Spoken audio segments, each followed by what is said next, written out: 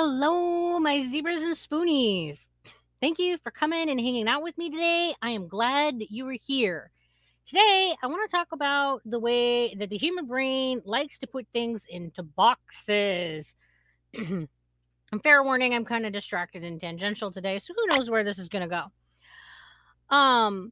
When you get a diagnosis, it doesn't matter which one, you start to consider yourself and all your symptoms or traits. You try to decide which of those traits are because of this diagnosis and which are because of something else.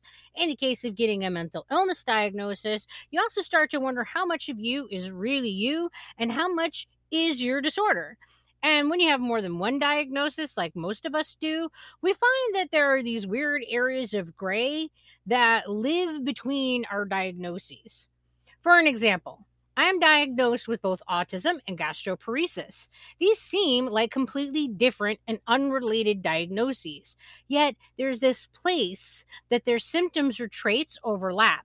Both can make it so that a person does not feel the sensation of hunger. The cause for each is completely different, but the result is the same. The person doesn't feel the physical sensation of being hungry. In the case of autism, it's because of interoception, or more accurately, because of the disorder of it. Interoception is a lesser known sense that helps you understand and feel what's going on inside your body. People who struggle with the interoceptive sense may have trouble knowing when they feel hungry, full, hot, cold, or thirsty. It's an issue with the way that the brain processes the information that the body is sending it. In the case of gastroparesis, the issue is that the stomach takes a long time to empty, and thus the body doesn't send the hunger cue because the stomach isn't ready to receive more food yet. It's still full. In either case, the perception is a lack of the physical sensation of hunger. See where there is this gray area between these two completely unrelated problems? Now, it is tempting to say that knowing the cause of a person's lack of hunger is simply splitting hairs and unimportant, but that's simply not true. If you're not feeling hungry because your stomach is still full, you probably shouldn't put more food in it as there is no physical space to receive said food. On the other hand, if you're not feeling hungry because your brain is not receiving that signal, you should probably eat something anyway so you don't starve to death. The cause of the problem leads to very different treatments, but sorting out that cause is rather difficult and convoluted. And that's just one example. All the diagnoses on my diagnosis list have areas of overlap with each other, creating these large, ambiguous areas of medical gray that leave treatment options clouded and confused. Research has its limits. All these areas of gray cannot be explored with research when the medical field is still struggling to get the proper funding to properly explore the areas that are black and white. So, where does that leave all of us with chronic illness and our gray areas?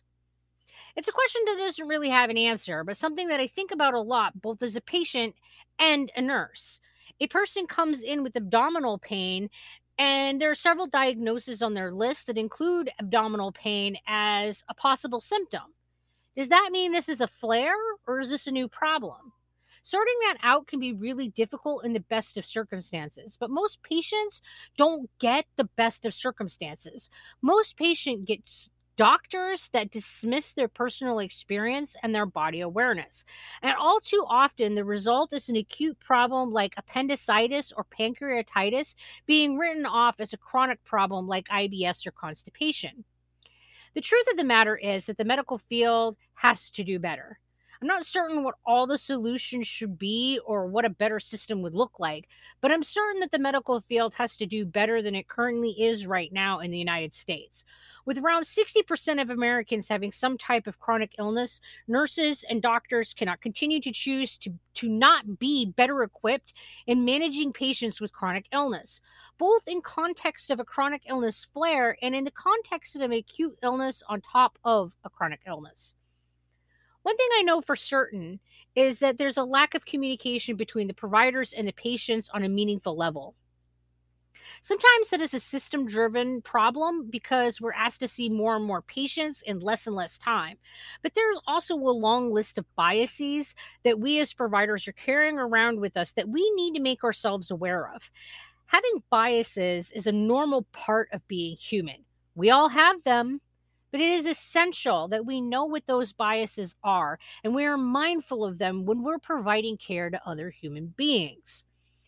In the context of COVID, all of things that have been plaguing the healthcare system have only been getting worse. The system is in crisis and squatting on the precipice of collapse.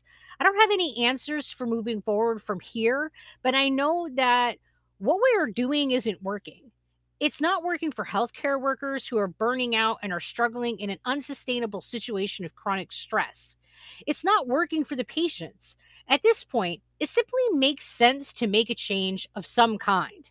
This burning dumpster fire that we call our healthcare system isn't working. It's time to try something new and different. And that's my tangential wrenching for the day. Thanks for visiting, and please stay well.